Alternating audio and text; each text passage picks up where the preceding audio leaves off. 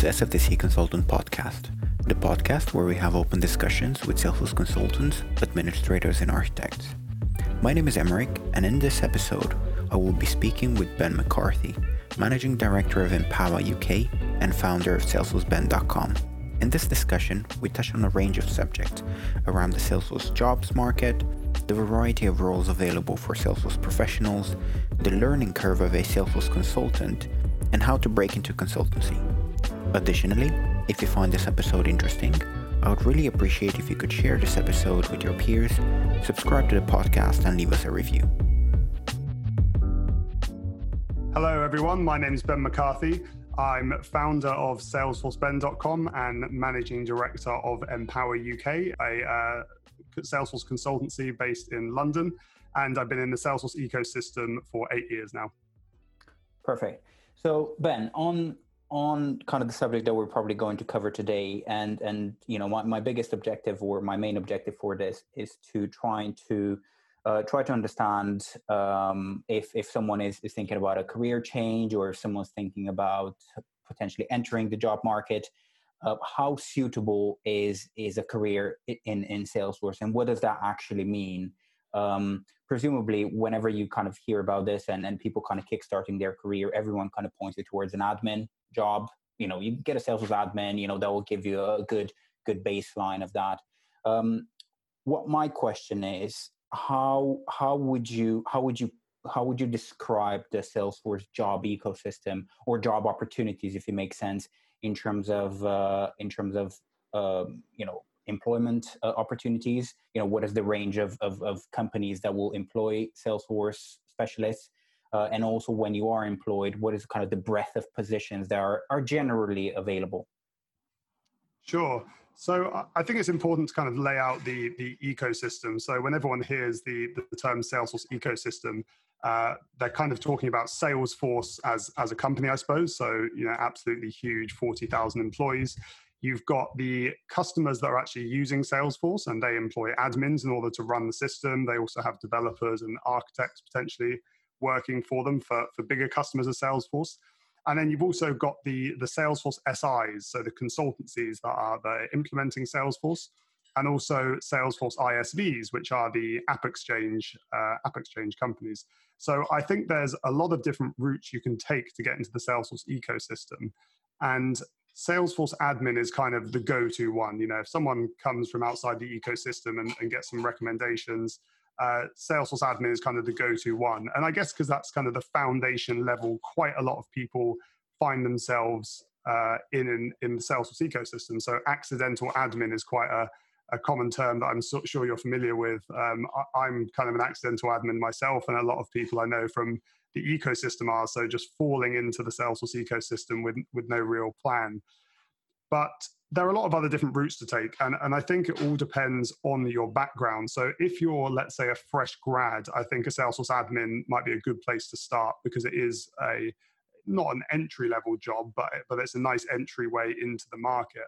But depending on your previous experience, let's say you've been in sales or customer support role, and you really want to get into the Salesforce ecosystem, all App Exchange companies are going to employ some sort of customer support function. So that's quite a nice way to segue into the Salesforce ecosystem. You can automatically add value by from your customer experience, your customer support role in an App Exchange app. And similarly, if you've had come from a consultancy, you could look to move into a Salesforce consultancy. Now, you might not be able to move into a senior role straight away because you wouldn't know Salesforce, but I think there are a lot of valid entry roles beyond an admin. And I think, to answer the second part of your question, the breadth of roles, I mean, it's kind of like any other product company or type of company. You know, you have sales, you have support, you have development, you have architecture. So I think the amazing thing about Salesforce is, let's say you come from a customer support background, you get a job in support, you start learning about Salesforce, the technical elements, things about standard objects and custom object security and all the elements of Salesforce. You can move in any direction you want to. You want to become a Salesforce developer, you need to learn how to code. You know, it's not necessarily easy, but it's completely within your your knowledge to do it. And you want to go a step further, you want to become an architect, or you want to aim to become a CTA in a few years, that's totally possible. So I think a really cool thing is you can enter from a lot of different entry points, but you can also switch over and go down a completely different career path, which thinking about it, I haven't given it too much thought before, but actually a lot of people do. I think a lot of people do switch their career paths because I guess they find out what they like doing and they want to switch over and do more of it. So yeah, I think there's a lot of options. Yeah, makes sense. I mean, the one thing that you pointed out in terms of ISVs needing support, to be honest, that's how I got started. Cool. I worked for an ISV in support and slowly kind of got into implementing projects, then did a bit of product management, etc. The one thing I wanted to kind of follow up on that, and we did mention the idea of joining consultancies. If you're thinking about career change, you can join potentially consultancies, or you can join organizations for potentially kind of non-Salesforce knowledge required roles, if it makes sense. So I'm just thinking off the top of my head, I've worked on a project where we actually had a deployment manager that had not the fact that she had no knowledge of Salesforce, but it wasn't required, I guess, for her job in terms of knowing, what's kind of going into detail. We had, of course, the product manager, which, she was kind of very, very up to date with that. But what I was going to say is potentially there is this idea that everything that you do around Salesforce, or you're supporting consultancy, or you're supporting other ISVs, you do need to know about Salesforce. From my point is, it's a good to know skill and good to know, have a bucket of knowledge there, but it's probably, there are some roles that is not required. Would you agree with that? Yeah, I would. I think it's not easy to find those roles, but I think they definitely exist. And one example that I can take is, you might be familiar with a company called Conga, and I'm sure quite a lot of other people in the ecosystem are. So I actually used to work for Conga when they were 60 people and before they were sold for 700 million the other week, and when it was a company of about 50 people. And I remember the founders, they just used to hire people they liked. So I remember one of the founders hired his personal trainer, no IT experience whatsoever, just a nice guy who wanted to get far in business. And he and it was a bit of a hard role, because with Conga you had to not only learn Salesforce but also learn Conga. But because he was surrounded by people, there was a formal training program and surrounded by people who knew Salesforce, a lot of a support network.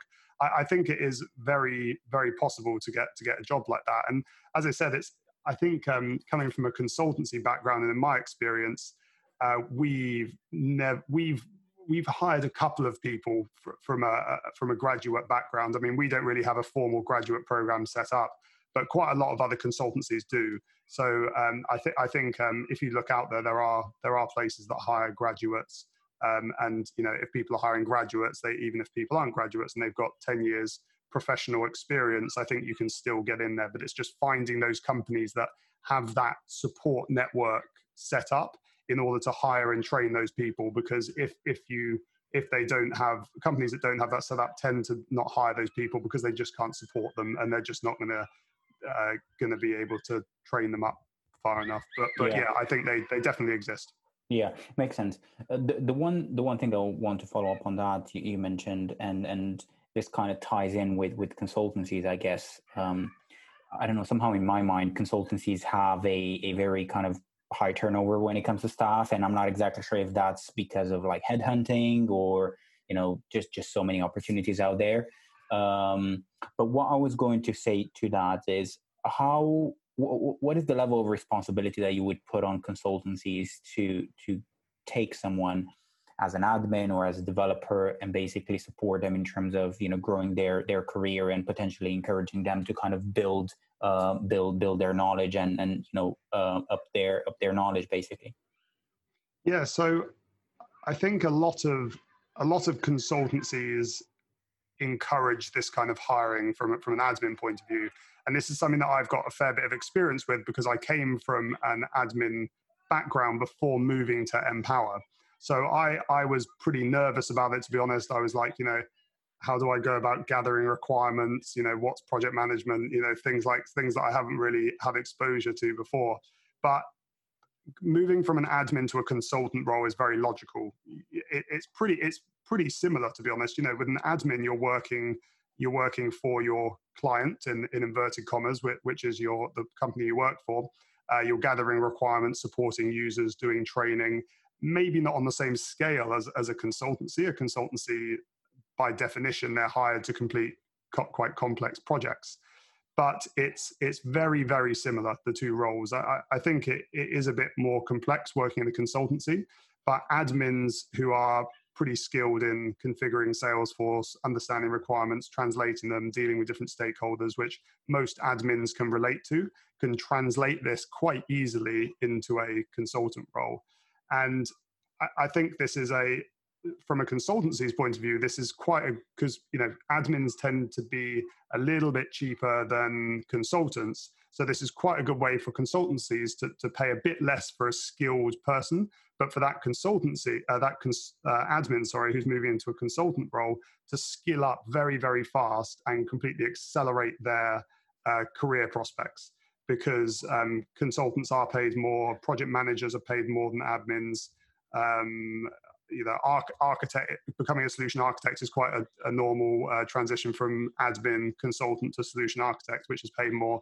So in terms of, if you're just looking at salary, it's quite a nice career trajectory to go from admin to consultant and then wherever you want to go after that. Yeah. On that point is, if we actually put a time frame associated with I guess some type of an advancement in one's career. I know that I think if you go and have a look at the Salesforce pyramid in terms of they're saying, though, you should have probably had about 3 years of experience to hit one exam and so on and so forth. What is your take on that? Because I see this quite often where, guys that probably, or people that probably have, 2 or 3 years worth of experience in terms of working with Salesforce, but they have like 11, 20 certifications and all of that. And I'm trying to kind of understand that it's not probably something bad, but are we devaluing the value of their certifications, or are we potentially putting these individuals in positions where they may have the technical knowledge to do certain things, but they may not have the experience to actually have the trust in themselves and actually deliver those projects? Yeah, it's a really good question, actually, because there's always been this debate. I've seen on social media recently, people post provoking statuses like, are certifications more valuable than experience and things like that. And the conclusion of all of those conversations that people have is experience will trump certifications every time. That doesn't mean that it's devaluing certifications, but if someone is really super smart, they can achieve really as many certifications as they like in their first year of being in Salesforce. And quite a lot of people do achieve, 5, 6 certifications, which is very, very impressive. But putting them on a project which requires stakeholder management, politics within a company, architecture of, they might have achieved an architecture certification, but unless they've actually done that for different clients, made mistakes, learned what the best practices and things like that, learned from their colleagues who are more senior, they're never really gonna have as much experience as, say, someone who's worked in Salesforce for 5 years with no certifications. But that's not to devalue certifications. They're a very valid way to learn more about the platform. And also, I think it's quite a nice goal to have, and it gives you confidence that you're passing these exams and you're qualified to be able to speak to clients about them and things like that. In terms of time to, the time to complete these certifications, because it does give a kind of rough guideline. Like I think admin is maybe 1 to 2 years, and some of the consultant level, like sales consultant, community consultant, service consultant, I think is 3 years. I think they're fairly good estimates. That's not to say you couldn't take them before that, because I have seen a lot of people. I think in my first 3 years, I had about 5 certifications or something like that, and I wasn't as skilled as someone who had more years experience than me. So I think it really just depends on who you are. If you like exams, if you like revising, I think you can do them pretty quickly. But if you want to go at a slower pace, I think that's absolutely fine as well, because as I said, experience does trump everything. So exposing yourself to more projects and things like that really help. Yeah, makes sense.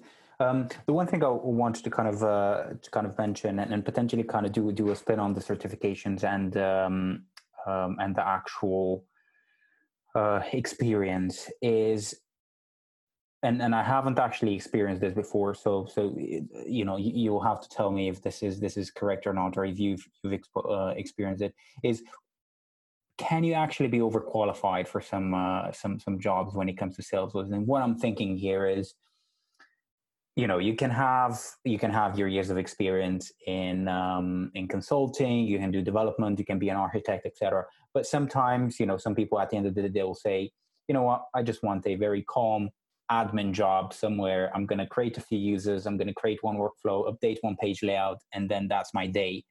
I'm just wondering, have you potentially had that? I don't know. Have you had someone kind of extremely overqualified, potentially kind of trying to join in at the bottom of the pyramid in a way? So I think that's something that I've considered as well, but stopping consulting, because it does. It is, let's say, a little bit more stressful than being an admin, and I think every consultant will agree with that.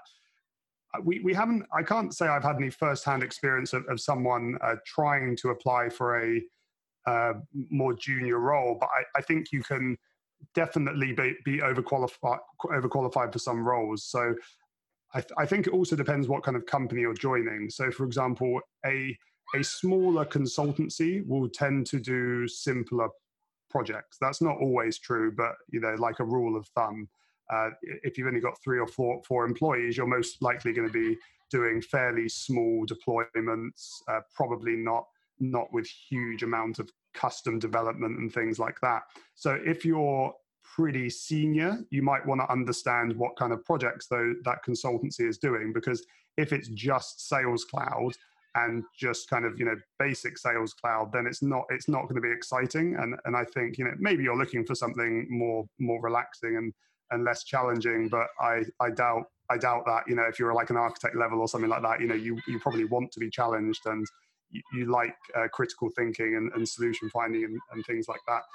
So I think that can be the case, definitely. So I think it's good, if you are looking at an admin role or something like that, to understand what's the org like, what products are they using, is there any custom development and stuff like that, because if you want to be challenged, I think it's important to kind of understand the company you're joining and what sort of stuff they deal with. Yeah, makes sense. One thing I wanted to follow up on, and particularly when it comes to consultants, and particularly when it comes to consultancies, because again, in my mind, ISVs are much simpler entities, if it makes sense. So as an ISV, you'll probably have a developer, product manager, and a support team, and potentially implementation, consultants that implement the same app or the same package, or number of packages, etc. When it comes to consultancies, I think a Salesforce consultant will probably wear more hats or be involved at different stages of the project. And I have seen online some of the consultancies that they're basically, again, that will presumably depend on the size of the company as well. But, you'll specialize for a stage of the project. You may be a technical lead, you may be a pre-sales consultant, all of that. What I was going to say from your experience, and probably if you can, I don't know, kind of relate it to Empower, is what does a Salesforce consultant mean to you in a consultancy? What do they do? So people definitely wear a lot of hats. And again, I think this is going to depend on whether you're working for a small consultancy, let's say less than 10, to a large one of more than 50 or 100 plus. And the roles at those bigger consultancies are going to be a lot more defined. You're going to have a project manager, a implementation consultant, a BA, a developer, an architect, probably on most projects at a bigger consultancy. For the smaller one, you could have the project manager, the implementation consultant, and the BA rolled into one person. And that's, and that might be a senior consultant or something like that. And that's just because the project might be fairly small, so it just doesn't warrant having 3 different people on the project. So I think people do wear a lot of hats, and people also might go in and out of the project. They might not be full-time on the project. But the roles, I think, I've just outlined. So the project manager will be overseeing the project, ensuring its delivery and on time and within budget and all those kinds of things. Then you would have the implementation consultant, that is you, or perhaps, so implementation consultant would actually be making the changes inside of Salesforce, building the workflows, process builders, custom objects, all of those things. You might have a solution architect in some projects as well that would kind of be a bit more senior than the implementation consultant and know Salesforce configuration absolutely inside out, and understanding for any bigger projects, any limitations that they should be aware of for perhaps when you're loading in loads of data or something like that. And the implementation consultant and business analyst often gets kind of mixed up. So for bigger consultancies, you would have a BA that's collecting the requirements, documenting the user stories, those sorts of things. But with Empower, mostly they're a hybrid role with the implementation consultant. So they're gathering the requirements and implementing. Developer you would have in some projects, so that would be custom Apex, Visualforce, integration, things like that. And then, of course, you've got technical architects, which are the go-to for anything technical inside of Salesforce. So the standard configuration, but also the integrations development and things like that. But I mean, in Empower, we would always have a project manager, and then we would always have an implementation consultant / BA on the project. But as projects get bigger, you'd add more of those roles in. Yeah. Something that I would really want to kind of take your view on and see how you've kind of put it in words is the difference between a technical architect, a solution, or an application architect. Because I think there are like 3 things that people kind of drop. So you have the technical architects, which presumably kind of know everything about everything, I guess. But then you have the solution architects, and when it comes to like the Salesforce pyramid, you also have the application architects. Now, if you just have a look at the pyramid, it kind of, in a way, it's kind of obvious in terms of what you do. So you have the configuration on our side. You have like the data management and the integration and all of that.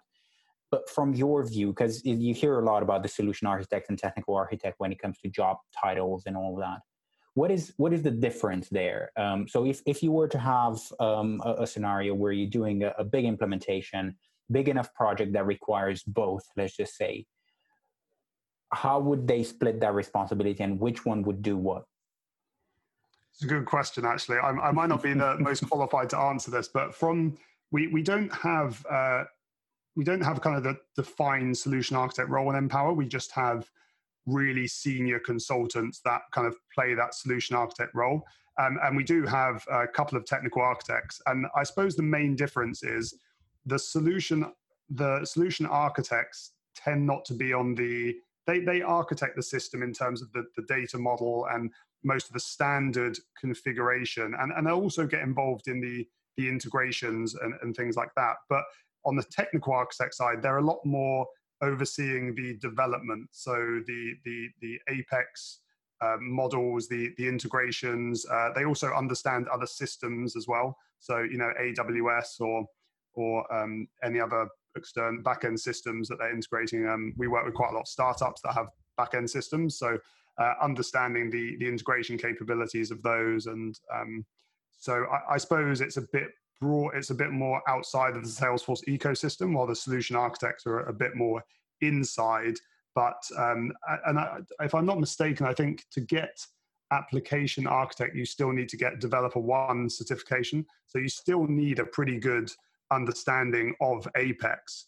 But the ones that we have in Empower don't code, but they do understand what is possible with code and the limitations and what people should be aware of when architecting systems. Yeah, makes total sense. On that point, in terms of potentially people being not able to code, I mean, right now, Salesforce, literally the last few days, they've pushed out this, or they've demoed, or they put a blog post around putting Visual Studio part of the browser pop up and all of that. They're doing a lot of stuff in there. There are developers that are basically building on top of that, kind of a drag and drop package builder. They have, I've seen one package you can actually build, you can create objects and fields and formulas within there, kind of quite easy to understand from a non-developer point of view. What is your take on the no code movement, basically? And I know there is a bigger community in terms of no code and tools like Zapier and so on and so forth. But specifically to Salesforce, when do you think we'll be at the point? Because even right now, I think you can implement Salesforce without writing any code. I mean, I've done that a number of times. But there are projects where you're kind of in between. You're basically doubting, should you build a flow or should you build a trigger? At the point that you kind of doubt that, I think you kind of, I guess it kind of depends the why you're doubting it as well. But my question to you is, how from these deployments that Salesforce do, how easy do you think the whole Salesforce implementation will become more and more, or will it become more and more easier to build potentially more complex tools with less code knowledge, if it makes sense? I think that's a really interesting question because, I mean, if I look back to when I first started as Salesforce admin, I think Flow was available, but the main automation tool that everyone used was Workflow Rules, which, have 4 functions that are fairly basic. And you look to where we are now, and we have Process Builder, we have Flow that's been massively upgraded.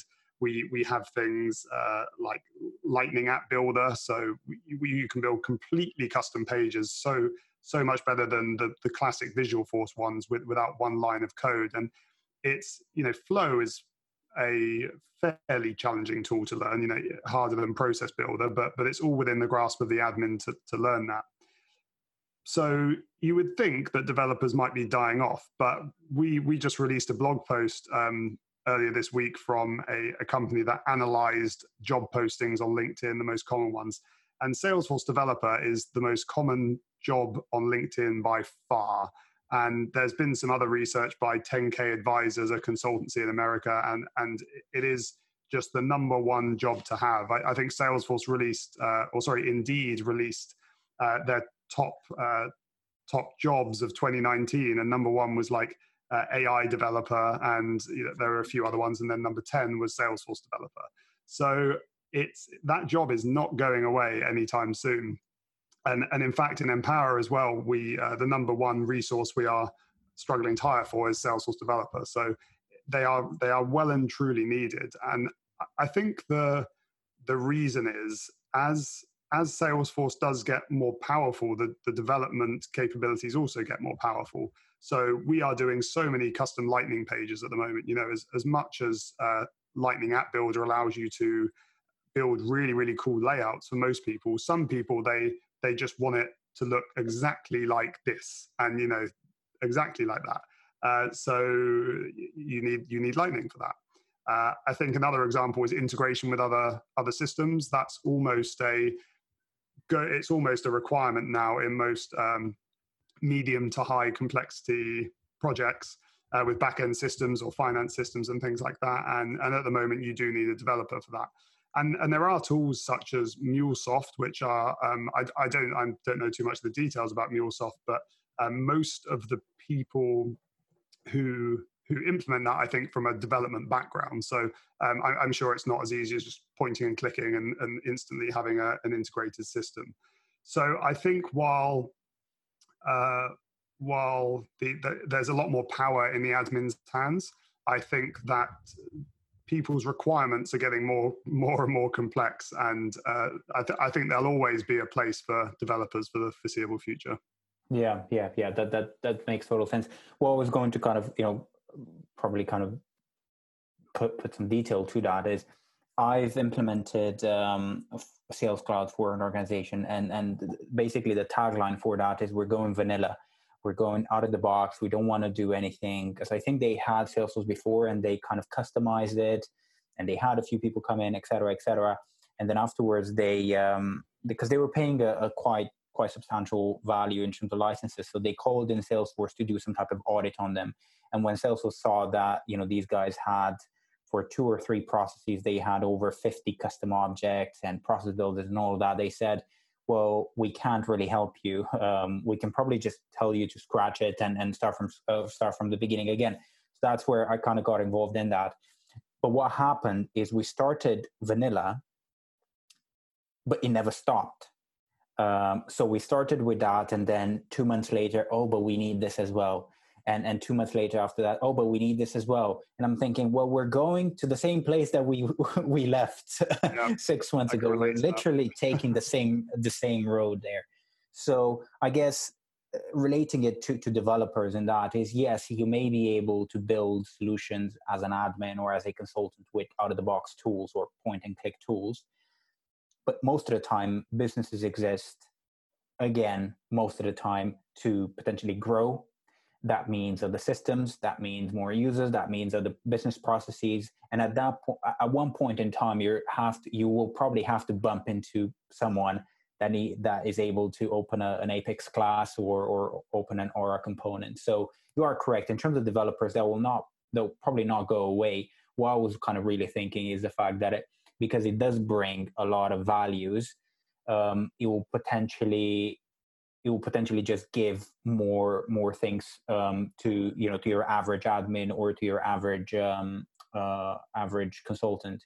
The other thing to mention on that is the fact that technically, if you are a Flow quote unquote kind of specialist, in a way you kind of already have some type of baseline programming understanding. You know how to do a loop. You're doing a lookup. You're doing a collection variable. So these are kind of quote unquote kind of development terminology. So, that could actually help you. The other thing I wanted to kind of query you about is you mentioned that within Empower, the biggest thing or one of the biggest challenges in terms of roles is to get Salesforce developers. So in terms of hiring and getting staff, do you feel that this unfortunate COVID-19 kind of event has somehow encouraged the whole remote working ethos and potentially opened up opportunities for people from different countries to work? Because I think I was having a look at one of the I think it might have been on the Salesforce Ben website around number of jobs per country. And I think it was the US, Canada, and afterwards UK, kind of top 3.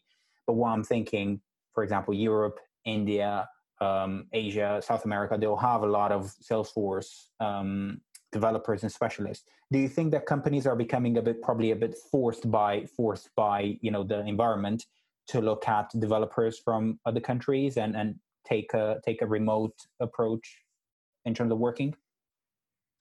I think the landscape is definitely going to change, because if COVID-19 has shown us anything, it's that we can be fully remote. A lot of industries, a lot unfortunately can't, but a lot of industries can work fully remote. And we've been working on a normal amount of projects as we ever have, and they've been delivered completely remotely. And I haven't heard one bit of feedback from a customer that said that this isn't going well. We need to switch things up or something like that. So I think that's really encouraging, because a lot of industries outside of Salesforce, but some companies within Salesforce, don't like remote working for whatever reason that is.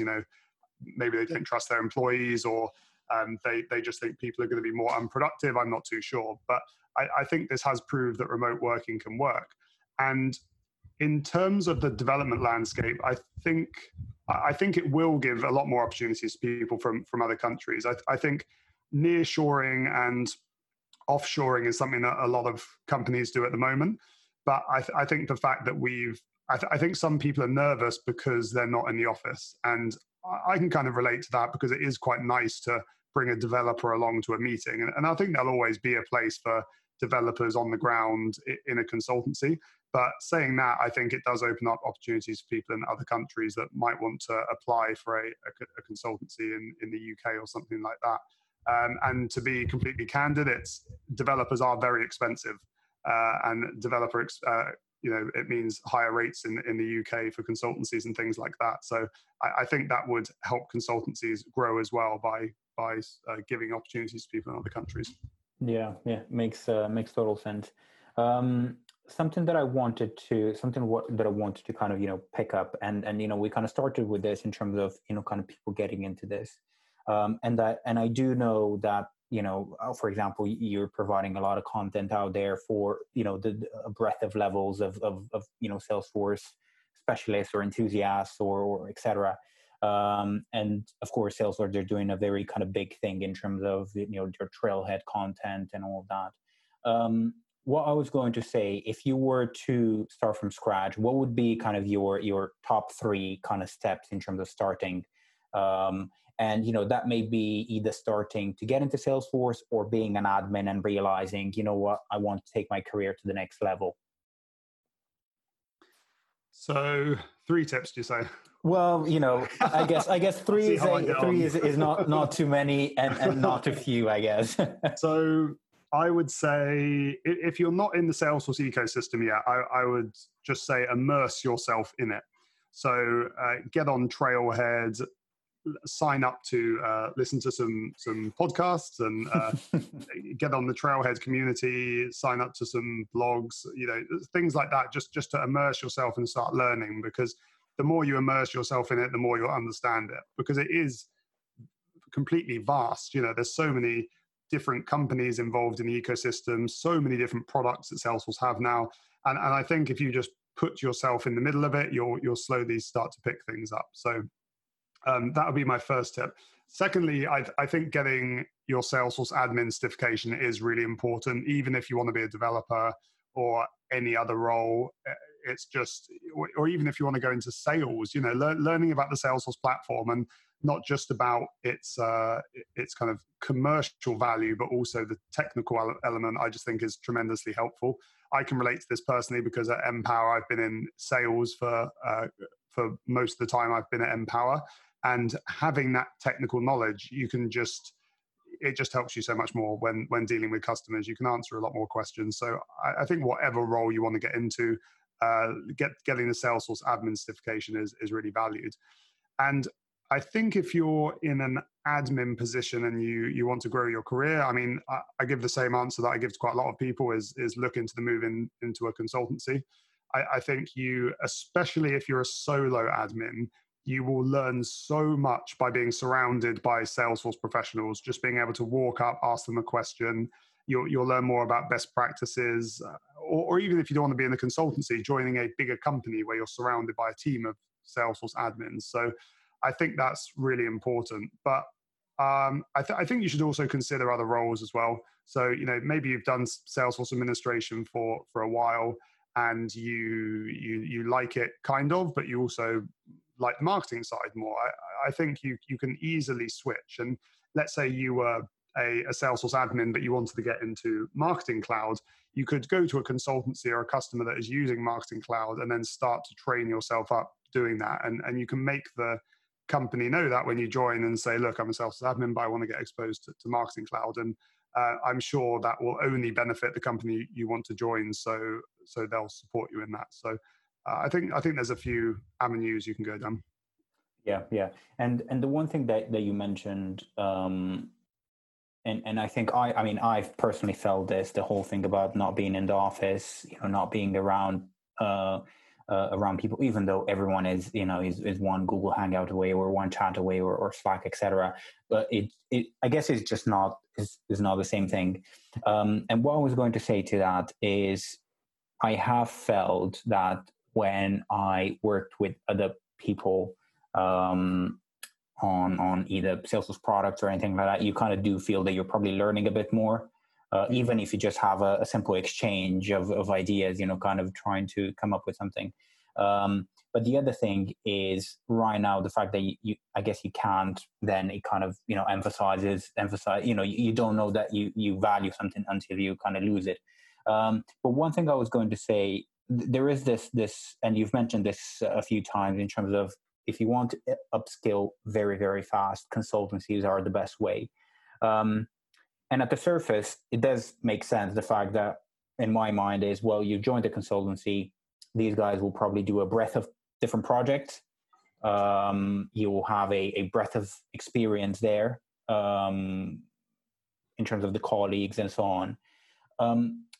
My question to that would be, so as a I guess regular junior admin, or as an admin or junior consultant, what would be kind of the level of responsibility that you would probably put on a person like that whenever joining a consultancy?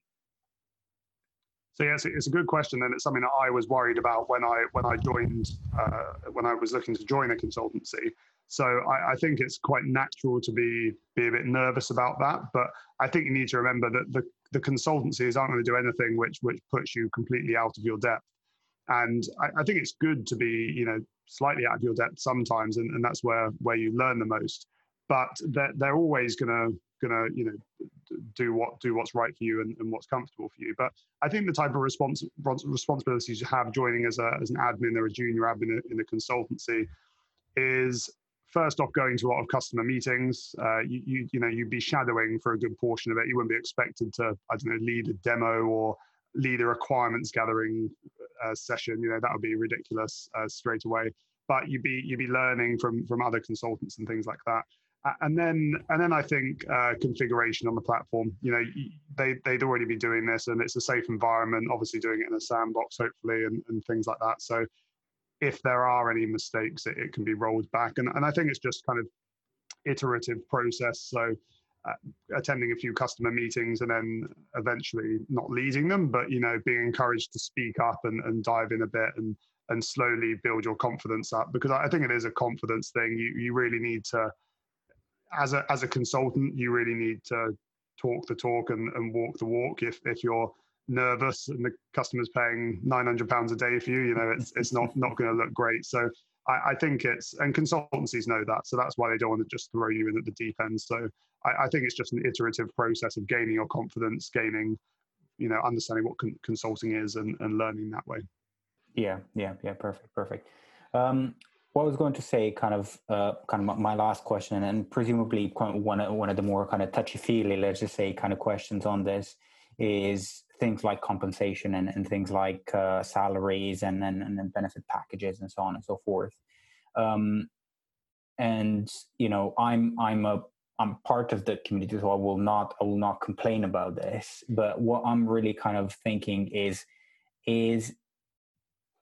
not the fact that there is an end to this, because I don't think there is. We just talked about the fact that Salesforce are continuing to acquire companies, they're continuing to grow, so the need for Salesforce developers will always kind of come up. But what I would kind of point to is potentially the numbers that are being thrown out there. And like everything, when there are big salaries, that will probably attract people from different industries. Probably some of the Java developers that are potentially not getting the same packages there may kind of be encouraged to switch over to Apex and so on. Of course, Salesforce purchasing other companies, other products, that will probably encourage that community over to switch over. So my question to you is, how do you see these kind of numbers flying? And then come to flip that and probably add a bit of a spice to that, is the way I'm thinking about it is that if you pay a consultant or a developer a premium salary as a consultancy, you also need to charge a premium cost for that person's time. So I guess it has a knock-on effect to the end user of a consultancy. So how is that managed from that point of view? And do you think these high salaries will kind of are here to stay and of course increase as the market increases, or do you think there will be a plateau? And the way I was kind of for example, looking for jobs a few years ago, there were some Salesforce consultant jobs hitting about 40, 45, 50K here in the UK pound. Now you're probably looking at even 60, 70. And I remember I applied for a job a few years ago and it was £65,000. And the recruiter that approached me to that, he said, the reason this is this amount is because it's a US company that is basically trying to open an office here in the UK.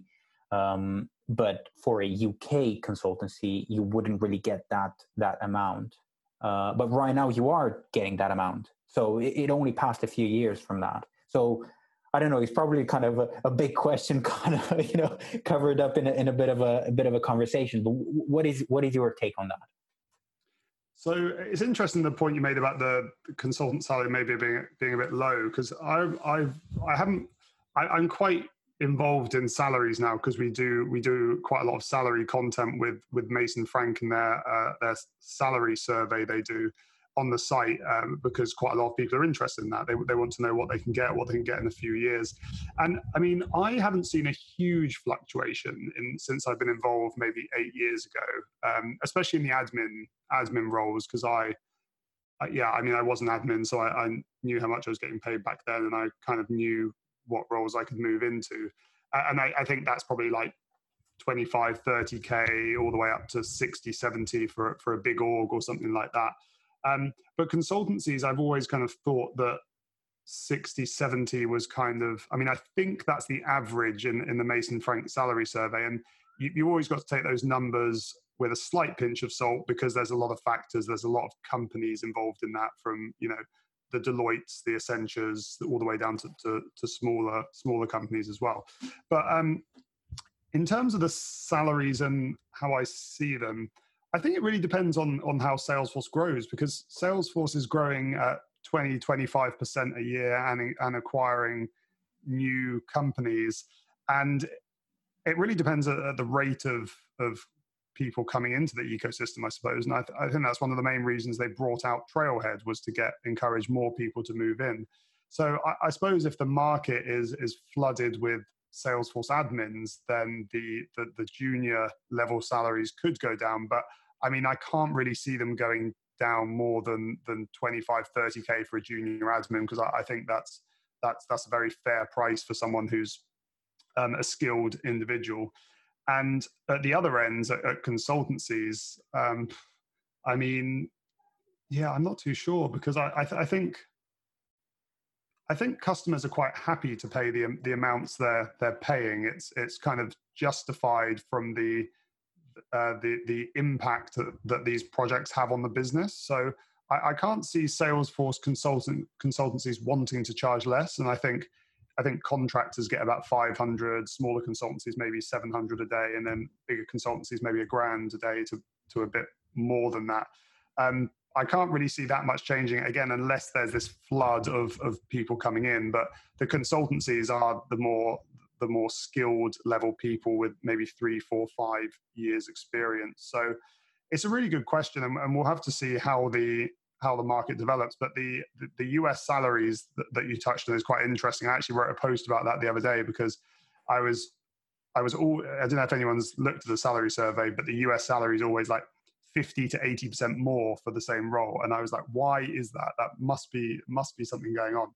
But I did a bit of research, and actually it turns out that the demand over there is just so much more. So it's the same in like roles with like Facebook or Google versus Facebook and Google over here. It's like 50 to 80% more in the US. So if you do want to earn those big bucks, then try and get your green card and head over there, because they do earn a lot more. But I think we'll have to see how it develops, because I mean, as far as I understand it at the moment, the market is still looking for Salesforce professionals. There's still a big gap between the amount of people applying for jobs and the amount of jobs out there. So I think at the moment it's an extremely good market to get into. Perfect. Well, Ben, what I was going to say is thank you for your time. And if there's anything that you want to kind of, some last word that you want to like part us with, advice, or, again, I don't think people kind of, kind of getting the good stuff that you're publishing out there anyway through your blog. But is there anything else that you want to kind of mention? Well, first off, thank you very much for having me. It's been a pleasure. So thank you for having me on the podcast.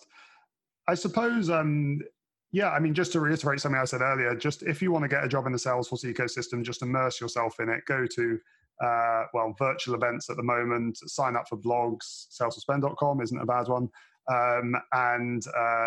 Just immerse yourself in it, because if you really want a job in this ecosystem, it's very, very achievable if you put the work in. Thank you for listening to the SFDC Consultant podcast. Be sure to visit sfdcconsultant.com to access the show notes and discover additional content. If you enjoy the podcast, it would be amazing if you could subscribe, give us a review, and share it with your peers. Until next time, take care.